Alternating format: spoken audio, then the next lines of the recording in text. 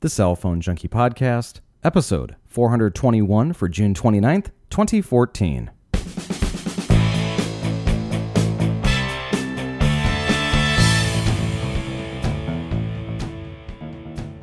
Google I/O headlines the week, Sprint announces several network milestones, and Microsoft wants to compete in cloud storage with OneDrive price reductions. My name is Mickey Papillon. And I'm Joey Kappas. Brought to you each week by the Cell Phone Junkie podcast application, available now for Android, the iOS, and Windows Phone 8 for $1.99. Well, first off this week, Google started it with the I/O conference on Wednesday and a peek into its new OS, service updates, and new hardware.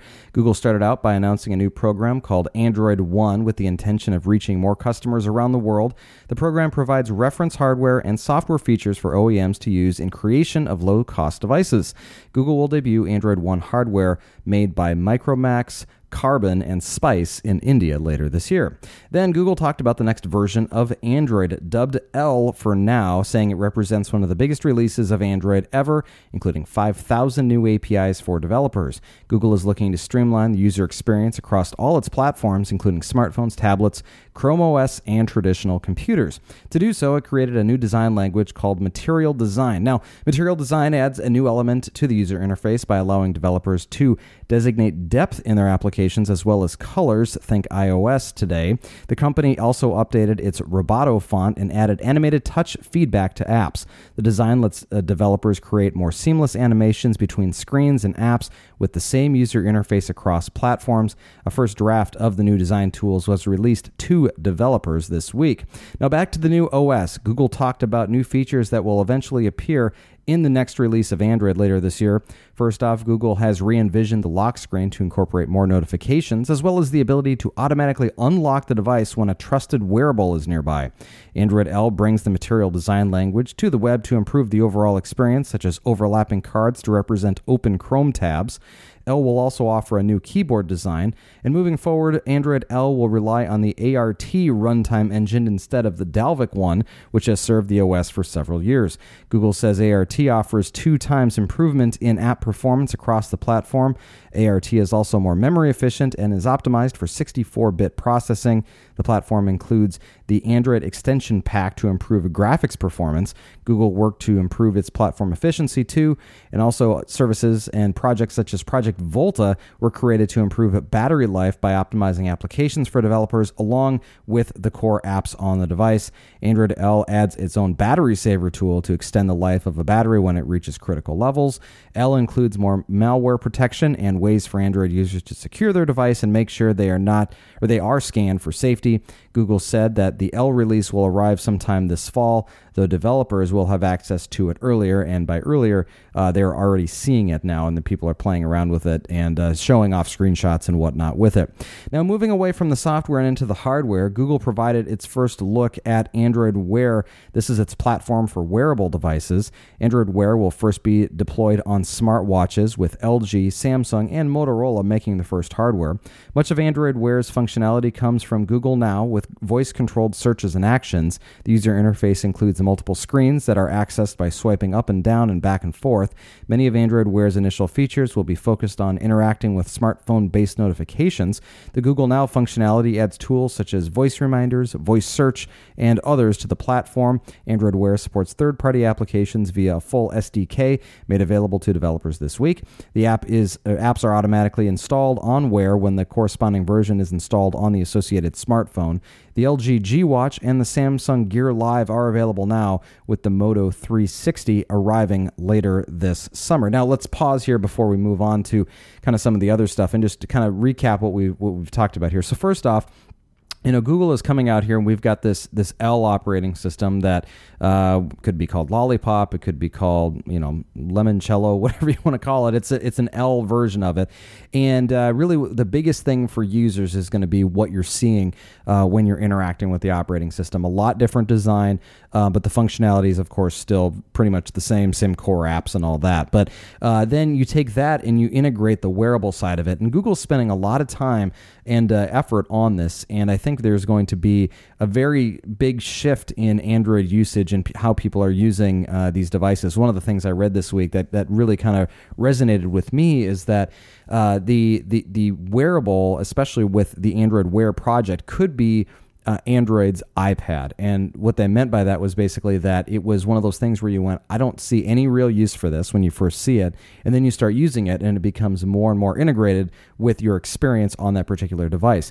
The Android ecosystem is now becoming more solidified here, where you're buying an Android smartphone, an Android tablet, perhaps you're getting a Chromebook as well, and now you're picking up a wearable. And so all of these things are now are blending more together into an ecosystem that doesn't really allow you to get outside of it. So while Android is still open in terms of the different hardware manufacturers being able to use it, it doesn't necessarily mean that you can use the functionality of an Android Wear with, say, a Windows phone or an iPhone. And so, again, they are starting to meld all of this stuff together as well, which obviously I think from a business perspective is smart because it forces people to stay within that ecosystem, but also at the same time, it's going to isolate people who may want it but don't want to change their smartphone. Yeah, absolutely. And of course, with putting in more design and getting better, stronger design language in there to get more user consistency. I mean, that is my biggest complaint about Android is still the applications and the design. It's inconsistent. The back button sometimes does this, sometimes does something different, and the applications don't feel the same. They don't look the same like what Apple has with the iOS and how they've kind of created design standards. So Google's becoming a little bit stronger in the recommendations, and they're making it easier to make it consistent and things like that. And that goes a long way because that's, the front facing, that's what you're interacting with on a day-to-day basis. In addition to all the SDKs that they're adding and creating all these new things, it is quite a step here in the Google operating system.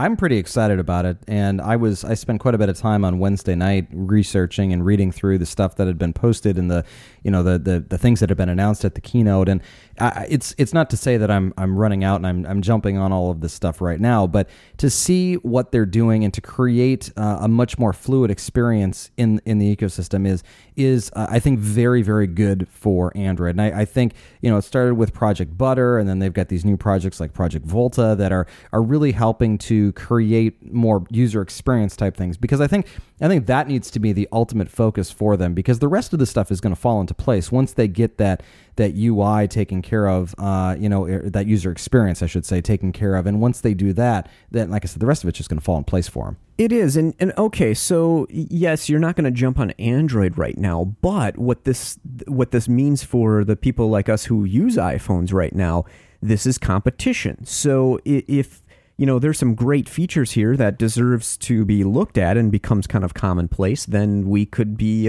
probably experiencing these features in a year or two on Apple platforms, and then Windows will follow the same. So what it is create, we've got these good things that creates competition in the market. So, everybody steps their game up a bit. So this is good for everybody to have these kind of innovations and some of these kind of different avenues that they're exploring. Well, and I tell you, when you look at these wearables too, I mean, there's three types or three different devices that are out there now, and depending on what you're looking for, it may or may not be of interest. But the G Watch and the Gear Live you can go and buy right now. But that Moto 360, I mean, that is the first smartwatch that I've seen that actually looks like something I would wear. It's round. It's not a square block. It's got some actual that chamfered edge like the iPhone does. It's got what appears to be a nice sheet of glass across the front of it, and it just looks like a nice watch. And I like that idea more than I like something that is more function. I like the idea of that this is something that I would be okay with putting on, with a suit jacket. And I do agree with you there, Mickey. For me, it's personally too big for my wrist still. It's way too thick, way too big. But I agree with the look. That is now that's where it needs to be for me to even consider one, same as you. So we'll see what happens with these three, and if any other manufacturers come out with something for themselves to offer as well. But LG, Moto, Samsung, potentially HTC coming out with one. But the big guys now have their wearables set, at least for the next season. And of course, we're talking so much about, the health sensors and all this stuff that the wearables really create it's a great outlet for a bunch of sensors, temperature, heart rate, blood pressure, all the stuff you can start integrating in this. So for health and fitness people, it's taking kind of to this next level from the Fitbits and the bands and the up. So we'll see how that works. And this could be a passing fad too. This may be a 1 or 2 year thing. And then all of a sudden everybody just drops all this sensor stuff, health stuff like a hot potato, but we'll just have to wait to see what happens. Yeah, indeed we will. And it wasn't all wearables, so let's move on here and talk about what's happening in the car. Google announcing Android Auto. This is its new platform for connecting smartphones to select cars. Similar to Apple's CarPlay, Android Auto will project a simplified version of key applications onto the car's infotainment system. Like Android Wear, Android Auto relies heavily on Google Now and its voice-based commands for interacting with the system. It brings over the phone application, Google Maps, Play Music, Search, and a handful of others that drivers can access when in the car. Android Auto will be baked into the L release of Android, which is expected to arrive, of course, in the fall. 24 car makers will support the platform with a rollout of cars starting at the end of this year. No word, of course, on how to retrofit the service into current vehicles, but I would imagine third-party radio makers will be working closely with them to do so. Now on to the living room. Google announcing Android TV. This is a new platform that will bring features of the Android operating system over to smart TVs. The platform can be embedded in HD TVs as well as standalone boxes. It lets Android smartphones and tablets connect directly to TVs and control them. Android TV supports the Play Store content, including games and other third-party apps. Some of the initial batch of applications that will work include Netflix, Plex, iHeartRadio, TuneIn Radio, and others. Android TV supports casting as well, which will let smartphone and tablet owners push content from their devices over to the Android TV. The Google Play Store for television sets will launch in the fall with Android TV set-top boxes as well. Television makers such as Sony and Sharp will incorporate Android TV into their 2015 lineup. Google also talked about its Chromecast product. This is the thumb drive plug-in for HD TVs that can project both audio and video content from Android devices over to TVs. And until this week, Chromecast required users to connect via the same Wi-Fi network. Chromecast is being updated and will soon have the ability to cast from separate Wi-Fi networks. This means people can push content to a TV even when they aren't nearby using Google's cloud for authentication. Chromecast also adds the ability to exactly mirror what's on the screen of an Android smartphone or tablet. The new features for Chromecast will arrive later this year. And as for the Chrome OS, Google said that Android applications are coming to its Chrome platform with access to select apps for the desktop and laptop hardware. Chrome users will receive notifications pushed from their nearby Android devices over to their laptops. Android apps appear in a phone-sized window on the desktop. The new capability will be reserved for Android devices running that L release. And finally, on the enterprise front, Google announced Android for Work. This is a new capability of Android that will allow people to separate their personal and business information and keep them secure. Android for Work is based in part on Samsung's Knox enterprise security platform. It will function without requiring developers to recode their apps. It gives business IT admins the ability to bulk install applications on remote employee devices, as well as manage IT policies and wipe lock devices as needed. Android for Work is compatible with all versions of Android running Ice Cream Sandwich and later. So we have quite a few auxiliary functions here. Obviously Android in the car is a big deal here. We've got, Chromecast, which is a $35 device that looks like they're going to be adding some major functionality to compete with the Apple TV and the AirPlay style system here. So we've got, another thing to deal with. And we've got the enterprise front too, which is kind of a big thing. Like for me, I still don't really see Android as a great way to be deployed across enterprises, but each time we get a little, one step closer to doing it, especially with something like this. Yeah, and I think the work side of things, the enterprise side, is obviously very important. As more BYOD companies are out there and really causing people to make a choice when they're going and buying a new device. Are they going to buy something that is running Android, or are they going to buy something running iOS? Those are really the choices that people are making today. And the more control that a company can have over the particular business functions of that phone, the better, of course. And so it's a great way to get this integrated. And if you're looking to get in the Google ecosystem, certainly you can bring it to the big screen in your living room, into your car, etc. So lots of things to love about all their introductions this year. And I think Google really kind of hit it out of the park as far as touching on all of the important things. It wasn't nearly as exciting, I will say, as some of the prior things that they've announced. We kind of knew a lot of the stuff that was happening, and in years past, we've seen some more interesting type of announcements. But either way, these are things that we needed to see, and so Google got them all out there. And we'll see hardware with the new L operating system coming out later this year, though we don't have any timing for that quite yet. Well, lawmakers on Monday revising a bill to make it legal for people to unlock their cell phones. Multiple senators introduced the Unlocking Consumer Choice and Wireless Competition Act last year, following when unlocking phones became illegal due to the Library of Congress allowing an exemption to the Digital Millennium Copyright Act to expire. According to the new bill, they say our laws should not prohibit consumers from carrying their cell phones to a new network, and we should promote and protect competition in the wireless marketplace. This is important to consumers in every state, and I look forward to beginning consideration in our bipartisan legislation this week. That was from Senator Leahy.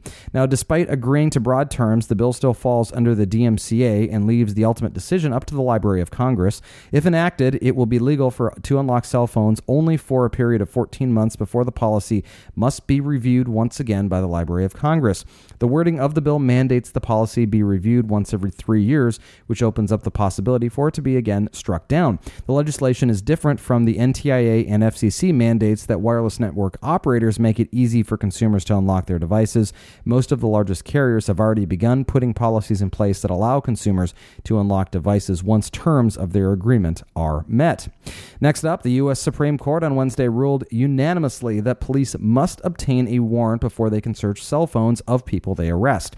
Individual states vary on whether or not law enforcement agencies must have that warrant to search a suspect's cell phone. The decision is likely to set precedent for federal law and impact state laws moving forward. Earlier this month, the appellate court in Georgia agreed that police need to obtain warrants before they can search phones. The cases are of each of the involved defendants who were convicted of crimes based on evidence obtained in searches of their cell phones without warrants. Now, good news, I guess, if you're a privacy advocate, that you'll now have to have a warrant before someone can take a look at your phone. Obviously, law enforcement here seeing this as kind of a blow to how they're building some of their cases. Obviously, lots of information found on a phone. Two sides of this one, obviously, very strong feelings on both sides. And so we'll kind of watch how this one plays out and how further decision-making is done here for law enforcement and how these types of cases go up through the court system in the future and whether or not they get thrown out. So still a lot to go on here. Just because there's a ruling on this doesn't mean that we've seen all of the details of what is going to happen. In Sprint news, Sprint on Monday announced several new network milestones, including that HD Voice is now available to Sprint customers nationwide. Sprint first launched HD Voice with the HTC Evo 4G in 2012 and says 28 of its smartphones are now capable of making HD voice calls. Sprint also announced that its LTE network has expanded to 28 new markets and now reaches a total of 471 cities and 225 million people. Sprint expects that number to climb to 250 million later this year. Sprint expanded the reach of Sprint Spark by 3 markets, including St. Louis, Winston-Salem, and Greensboro, North Carolina. Sprint also announced the forthcoming availability of Wi-Fi calling on select cell phones. With Wi-Fi calling, Sprint customers will be able to make and send calls and texts via Wi-Fi in more than 100 countries around the world, as well as here in the States. Wi-Fi calling will launch in a few weeks. Finally, Sprint is prepping a deployment of 8T8R. 8T8R is a multiple antenna technology that combines 8 transmit and 8 receive radios at a cell site to boost the performance of the Sprint Spark LTE TDD 2.5 gigahertz spectrum.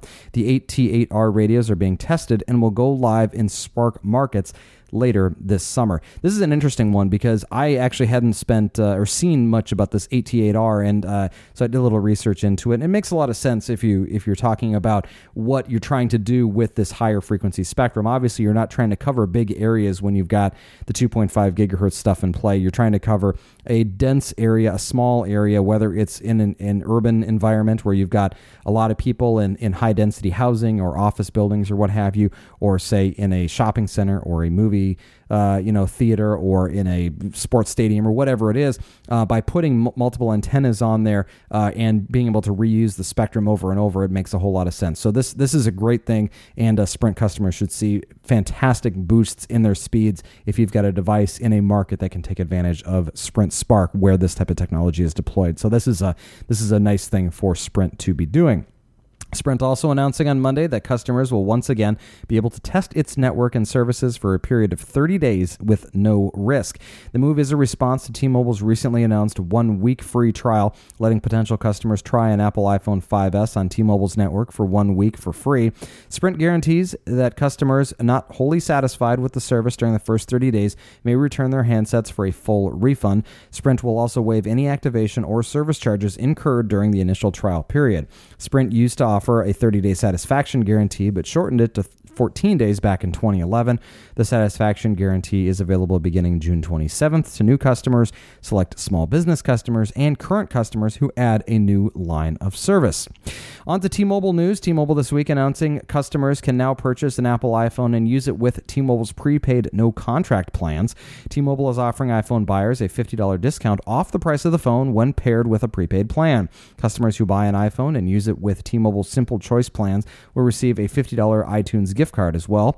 T-Mobile also announced that it is selling the iPhone 5S, iPad Air, and iPad mini with Retina display with T-Mobile's LTE at Costco locations in the U.S. T-Mobile says Costco is offering devices at competitive out-of-pocket prices.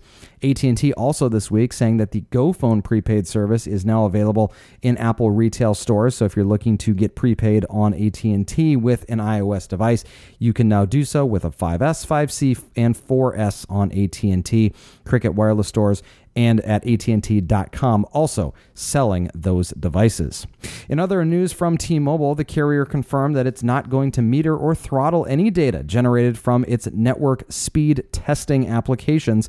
This, an effort to entice and show customers just how fast the T-Mobile network is when they've exceeded their monthly data buckets. Although the carrier's new initiative could raise net neutrality concerns, we'll talk about that in a bit, the carrier said that it is not prioritizing specific kinds, nor is it accepting payments. The carrier said the only goal is to show off the data speeds it can supply. Now, this kind of made me, it gave me a little bit more interest in this, and it sounds silly, but I'm a big music streamer. I stream a lot of music, which we now know is not going to be counted into the amount of data that you use on T-Mobile.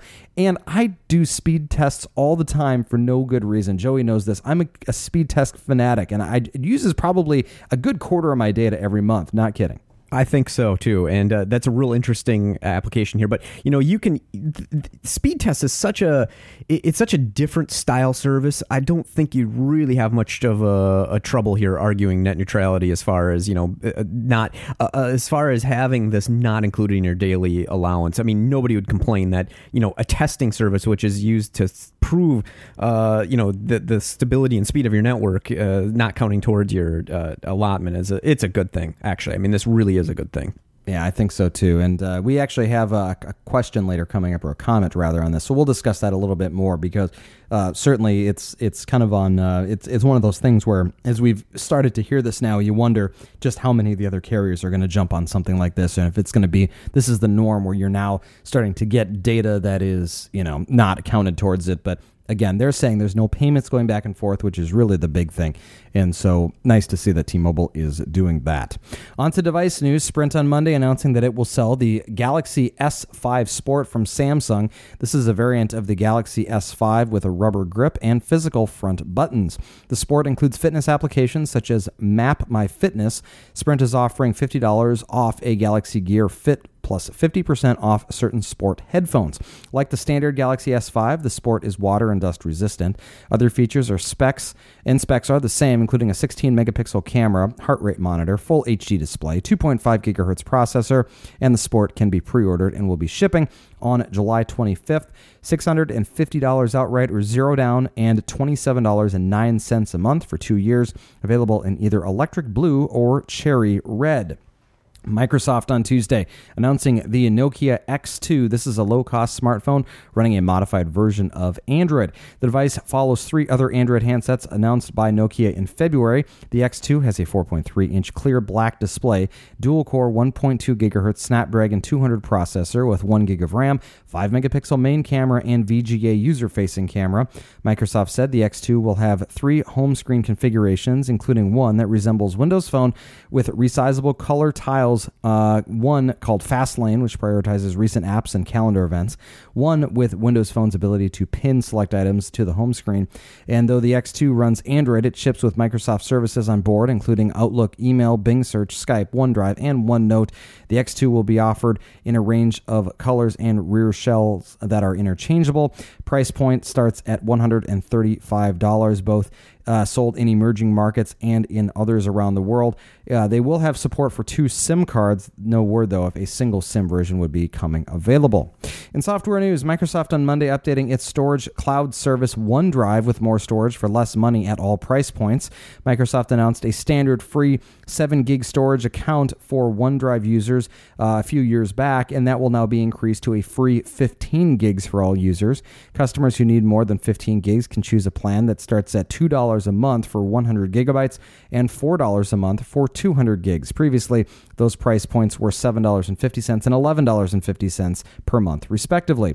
Further, Microsoft is increasing OneDrive's capacity available to all Office 365 subscribers for both professional home and student subscriptions, all the way up to 1 terabyte of data. The increases are all automatic and will go into effect next month. Now, I don't use the OneDrive. I have a OneDrive account, but I don't actually use it regularly. And one of those reasons is I have Dropbox and I have Google Drive. And so this is certainly extra storage is nice, but I don't necessarily use it.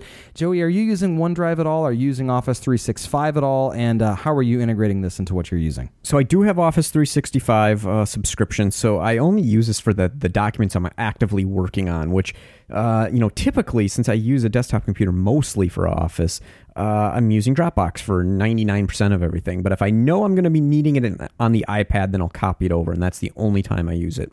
Interesting. Yeah, I'm not a big user of this at all. There's no use. I don't use it at all. So, but it is nice to see that they're kind of, melding or matching, that is the price points here that Google Drive is offering. And so if you're not wanting to go in the Google ecosystem, you can now stick with OneDrive from Microsoft for the same price. Just the thing is, it's got, there's so much more availability with Dropbox and even the Google Drive right now on apps, especially on the iPad, iOS, and even on, desktop applications and tie-ins. It's still easier to use those other 2 services compared to OneDrive, at least at the moment. Yeah, and that's a good point, and it's all about the experience and how it's actually integrating to what it is that you're trying to do. And other software news, Google on Wednesday rolling out updates to its productivity applications in Google Drive. The main new feature is the ability to edit Microsoft Word documents online or offline natively. No need for plugins or conversions. Google Docs users will be able to make whatever edits they need to in Word documents and then send them back as Word files. Google Drive also brings slides to mobile devices for the first time. Android smartphone and tablet owners can now create, edit, and interact with slide presentations on their devices. Another new feature is called Suggested Edits. This is a new tool called Commenting Access and allows document owners to give others the ability to add comments or suggestions to documents, but not the power to actually make edits in them. This leaves the document owner in control. Lastly, Google has given Drive a performance boost both on mobile devices and on the web. They say that Drive now takes advantage of background syncing, so files load faster and delivers quicker search results. The new versions of Drive, Docs, Sheets, and Slides are available in the Play Store and iTunes App Store. Questions and comments this week. First up today is a voicemail from Ben. Hello, Mickey and Joey. Ben Forrest here, Red Bank, New Jersey, Mac Consultant again. I was listening with interest to Aaron's comment last week about John Legere, the chief executive of T-Mobile, and also your discussion following his lengthy voicemail like this one. Anyway, being a T-Mobile customer, and you may recall that I called some time ago, I think it's maybe a year, with my experience of switching from AT&T to T-Mobile and how much, the dramatic amount of money I'm saving, and I went through all the details there, but let's just suffice it to say that I went from a $270 a month bill for 4 phones to $135.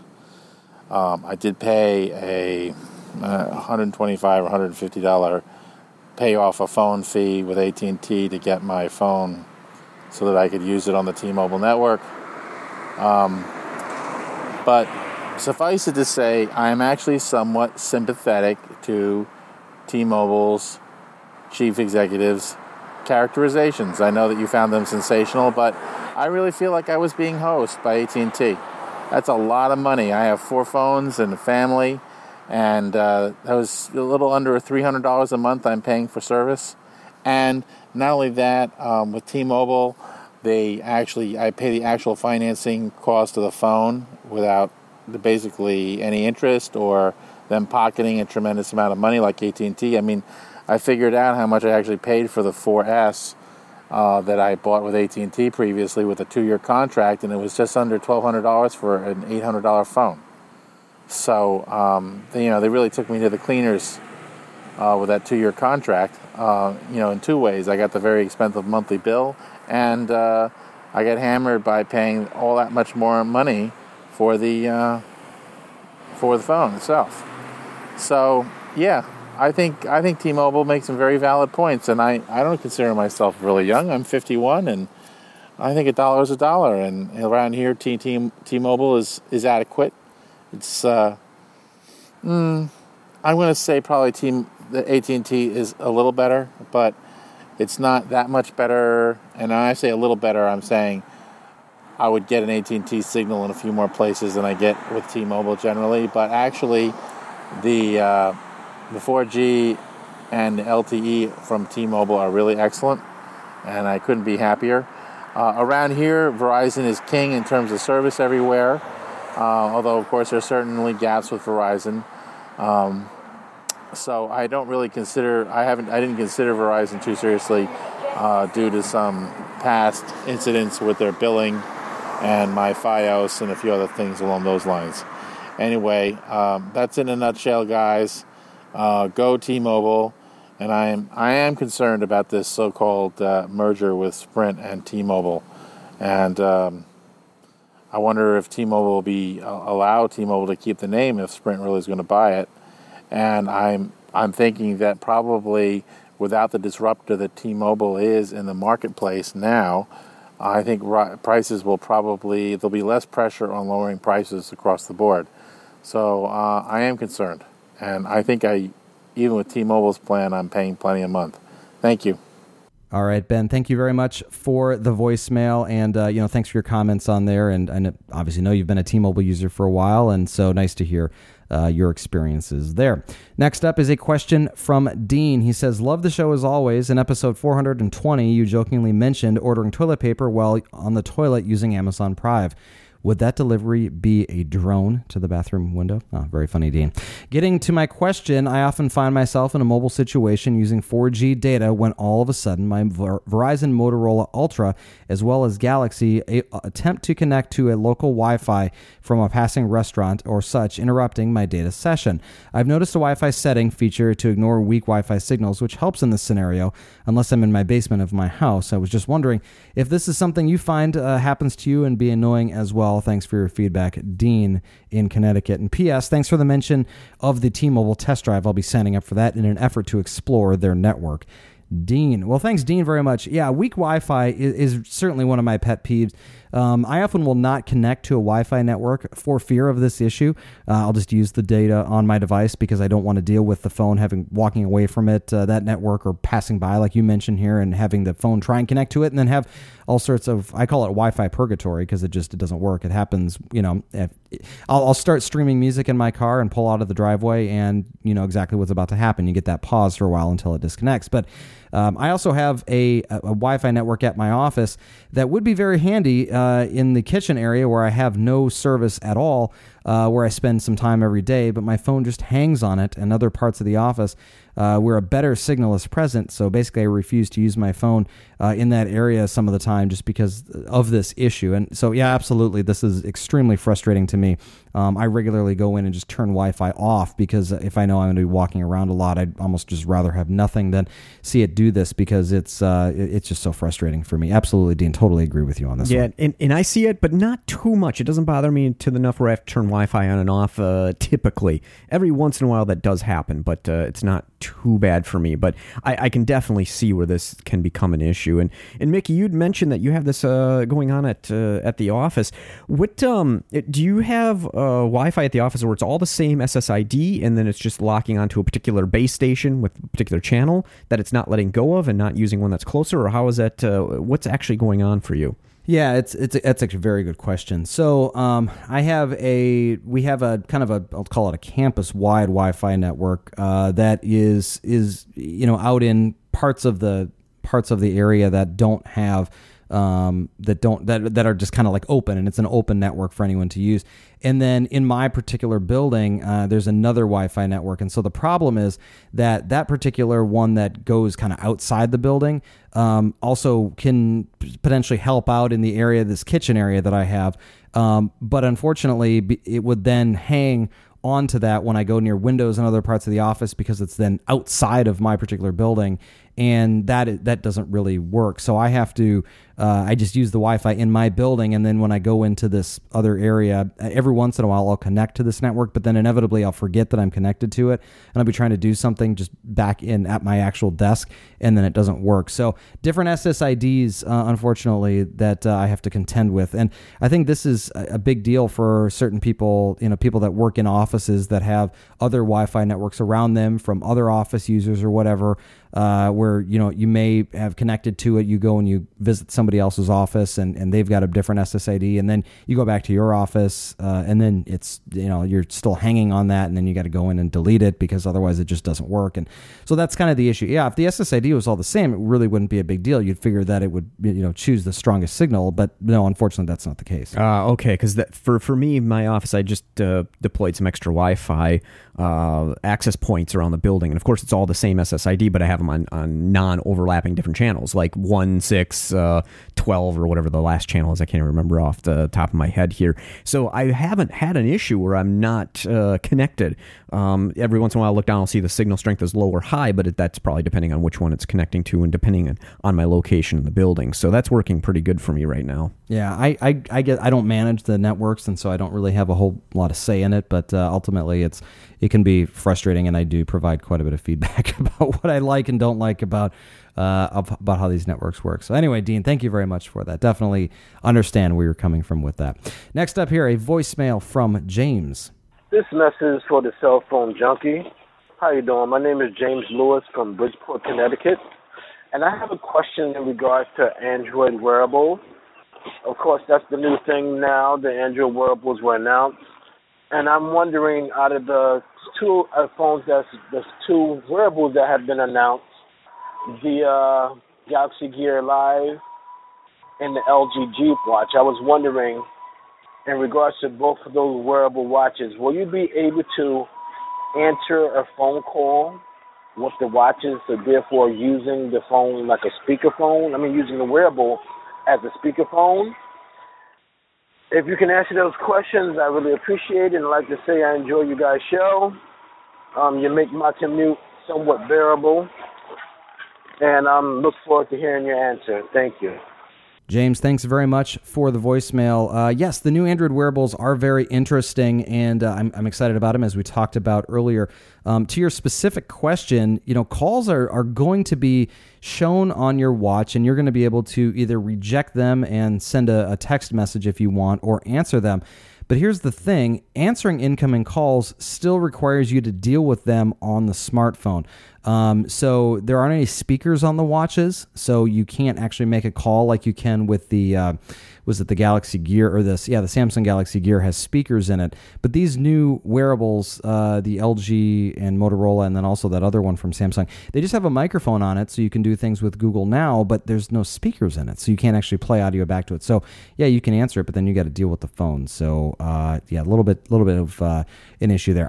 What I don't know is if you answer it, perhaps the microphone in the phone or in the watch part works, but then it could maybe turn on the speakers on the phone. I'm not really sure how that goes, but it's kind of unfortunately, that's one of the things that is not in this right now. Well, and also the battery requirements to run a speaker is pretty high. So, I mean, you've got a display, which takes a lot, but even having an amplified speaker would be, and then of course the physical room for a speaker would be pretty tough at this point in time to get integrated into a watch. So it's one of those things that maybe we'll see it in the future if it becomes one of those things that people are asking for, perhaps. Next up, a voicemail from Adam. Hey guys, it's Adam from New Jersey. I wanted to give you a call with An interesting story. I decided to sign up for the T-Mobile test drive program this week. I've had a lot of experience from the original Palm Pre on Sprint, and then I moved over to AT&T with the Pre-3, had a brief stint with Windows Phone before I jumped over to Verizon on the Galaxy S4. So never had a whole lot of experience with T-Mobile, and I figured for free and for an iPhone 5S for a week, why not give it a try? I'm halfway through the test drive at the moment, and I got to say, I think my experience with T-Mobile is pretty much what I've typically heard. Where I have service, the service is fantastic. Pretty much, if I have service, I'm getting 30 to even 40 megabits per second download speeds consistently. Anytime I do a speed test, if I get under 30, it's rare. But the key caveat to that is where I have service. A big part of that is at my house, I'm actually pretty much stuck on edge, where the first 4 speed tests I did, only one of them even got a result, and that was 0.05 megabits download speed. Pretty abysmal. So it's one of those situations where, and I've even seen this in a couple places around town, and especially some of my friends' house, it's just there's a lot of pockets where there's just no service. And I live in a pretty populated area, Morris County, New Jersey. I'm in a large town, over 50,000 people. But in some of the residential areas, when you get off of the main roads, there's just no service. And I know talking to the reps, apparently we're in one of the spots where they have not yet repurposed some of the lower banded edge towers to 4G, and I guess that's just the issue. But it's kind of interesting, just what I've seen with T-Mobile, and it also shows me, I think, for now I'm going to stick with Verizon. Interestingly enough, anytime I do a speed test with T-Mobile, I also do on Verizon, and what I'm finding is the speeds are all over the place with Verizon, anywhere from 2 to 3 megabits, up to the same 20, 25, even hit 30 a couple of times. But the key point is it's so inconsistent. Sometimes it's slow, sometimes it's fast, but I'll say I consistently have service more with Verizon. Anyway, I'm really glad they gave me the option to test drive the network, because I would love to switch over to them, but just as I've seen, in some of the key areas, such as my house, even though I have Wi-Fi, obviously here, but a bunch of friends' houses, there's just not a whole lot of service. So maybe I'll give them a shot a year from now. I think you can test drive once a year. But for the moment, I'm sticking with Verizon. Anyway, sorry for the long message, but I thought you'd be interested in that. Talk to you guys later. Bye. All right, thanks, Adam, for the voicemail. So interesting stuff there. Very, very. I love hearing these stories, because people, will certainly want to know what it's like to try out T-Mobile, and T-Mobile is now giving them a chance to do so.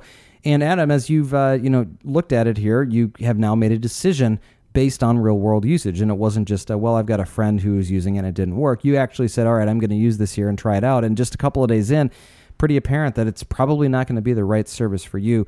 Knowing that there's, edge only at your house is probably a pretty big deal. Certainly you could get around it by Wi-Fi and the Wi-Fi calling that they have, but, maybe something that you don't want to necessarily compromise on. If you don't have a home internet connection for a couple hours, as an example, you don't want to have to be stuck on edge just because of it.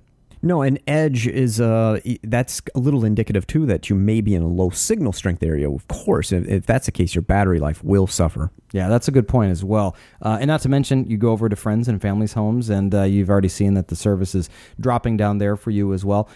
This reminds me a lot of my experiences with T-Mobile, and with the tablet data that I used just a couple of weeks back. I totally agree with you. Where it's there, it's really, really good.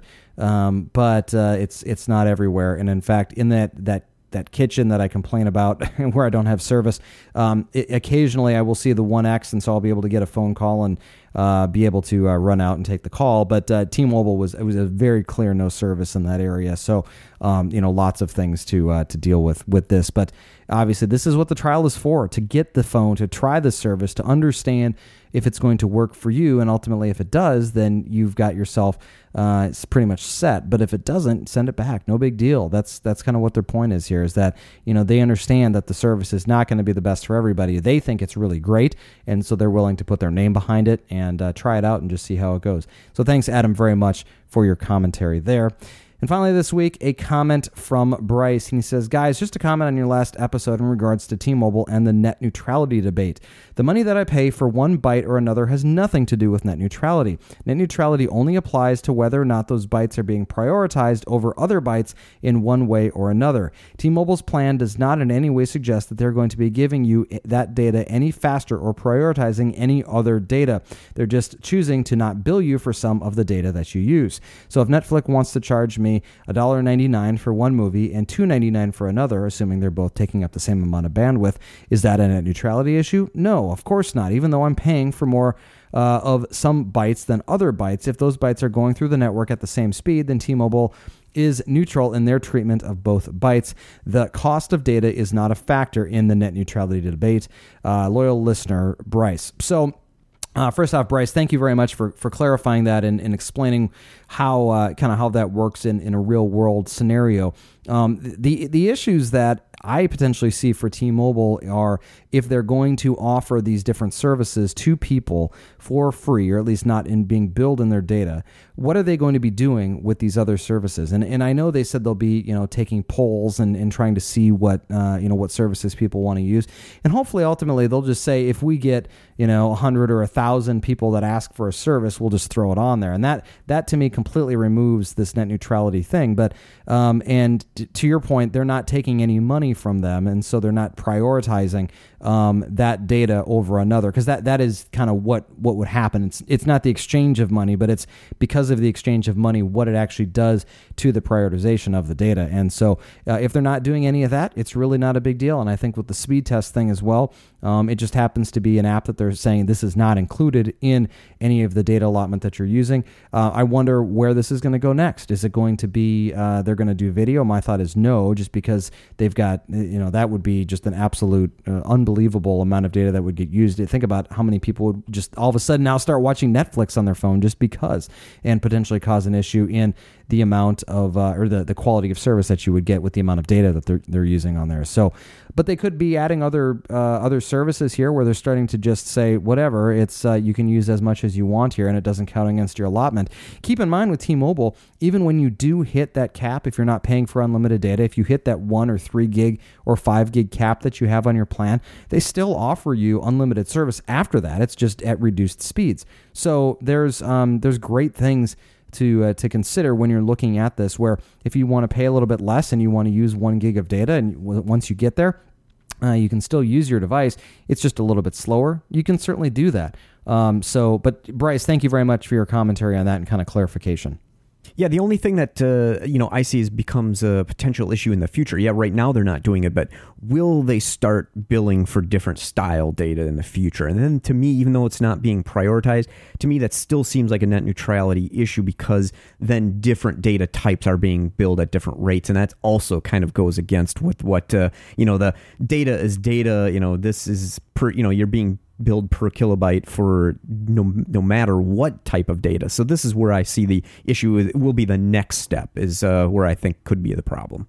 At the very least, they're spinning this in a way that makes it sound very pro-consumer at this point, which is exactly what they need to be doing for it to be adopted by people. And that is to say, hey, you stream music. We all stream music. It's great. It's a great way to kind of manage the process of music listening, because you're not having to deal with all of the music that you have on your phone all the time, or spending more money on a phone just because you need to store all of your music on it. You can stream that now, and that makes sense. Obviously, I would love to be able to figure out a way to, again, if it was, the type of data, obviously they're just punching in an IP or a URL into their system and saying if it's coming from, Pandora or Slacker or whatever it is, then don't bill that. But if you're doing something totally different, let's say you've got a home NAS where you've got a bunch of music stored, and you're using an application that was created for that particular product to stream music because you've got all your music there and you wanted to stream it to yourself. That's still going to use data, because that's not a particular service that's being offered for internet music streaming. Granted, this is a very probably small scenario, but I've done it before, where I've logged into my home network and streamed music off of hard drives that I've got here. And that's kind of an interesting thing to be able to do, because you don't have to store the music on the device, but you still have access to it when you're on the go. That's not going to count with this. So I know, again, small use case scenario. These are not things that the average person is going to do, and that's what they're banking on. But just kind of some interesting, fodder and conversation there. Not insinuating anything other than we've got an interesting time ahead of us for how data is being used, how much data is being used, and how the carriers are dealing with it. Because it's just a flood that's coming to us right now, and it's about to be a tsunami for sure. Well, if you have any questions or comments for us, you can get in touch with us by sending us email to questions@thecellphonejunkie.com or giving us a call, 206-203-3734. Either way, we'll get your questions and comments to us, and we'd love to hear from you, and we'll discuss whatever you have to say on a future show. Joey, thank you very much, as always, for your time. We'll talk to you later. Thanks for listening. For more information about the stories you've just heard, visit us at thecellphonejunkie.com.